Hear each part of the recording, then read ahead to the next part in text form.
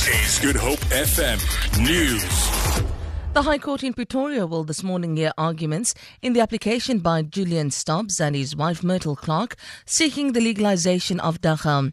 The couple have been threatened with arrest over their use of dagga since 2010. They want a more wide-ranging judgment than the recent Western Cape High Court ruling that dagga can only be consumed indoors. Yesterday, the court adjourned the matter after the state raised concerns on whether the media should be allowed to broadcast the proceedings live or not. Myrtle Clarke says they want to legalise the use of dagga.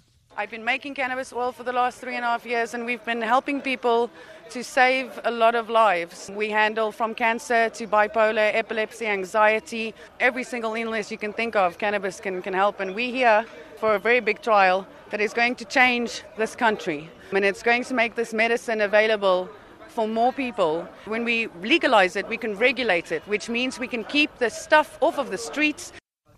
South Africa could soon have a tighter job reservation policy favouring locals. The ANC has called on government to develop employment ratios which will favour unemployed locals above foreign nationals. Currently, the hospitality industry is being accused of employing foreign nationals at the expense of South Africans. ANC Secretary-General Gwede Mantashe says everything has to be done within the law. It should not be a free-for-all. We must be saying it is law, if law must be amended, it must be amended, that in any industry, the ratio should not exceed 80-20.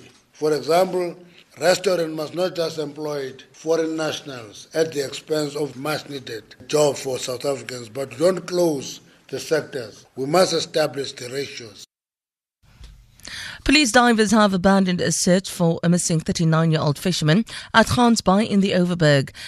Jacob Jansen van Vuren, originally from Mossel Bay, went missing on Saturday afternoon after reporting a mechanical failure to the motor of his fishing boat. National Sea Rescue Institute spokesperson Craig Lambanon says by sunset last night they had found no sign of the man. He says the NSRI will continue to monitor the coastline.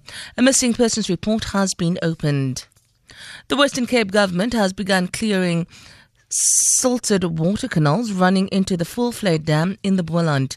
The Premier spokesperson Michael Mpofu says they're conducting emergency maintenance with 3.5 million rand. He says the Full-Flayed Dam is a crucial water source for the province. Currently, we are focusing on the Full-Flay one because that is the urgent one. It's quite important to clear these purely because they are currently clogged up. So there's some silt in there that hasn't been cleared, which means the water running through it can't get to the dam. And so it means that instead of reaching the dam, this water is blocked. So we want to make sure that we can clear up a nice channel to the dam so that we can boost our dam levels, which is quite critical under the current conditions.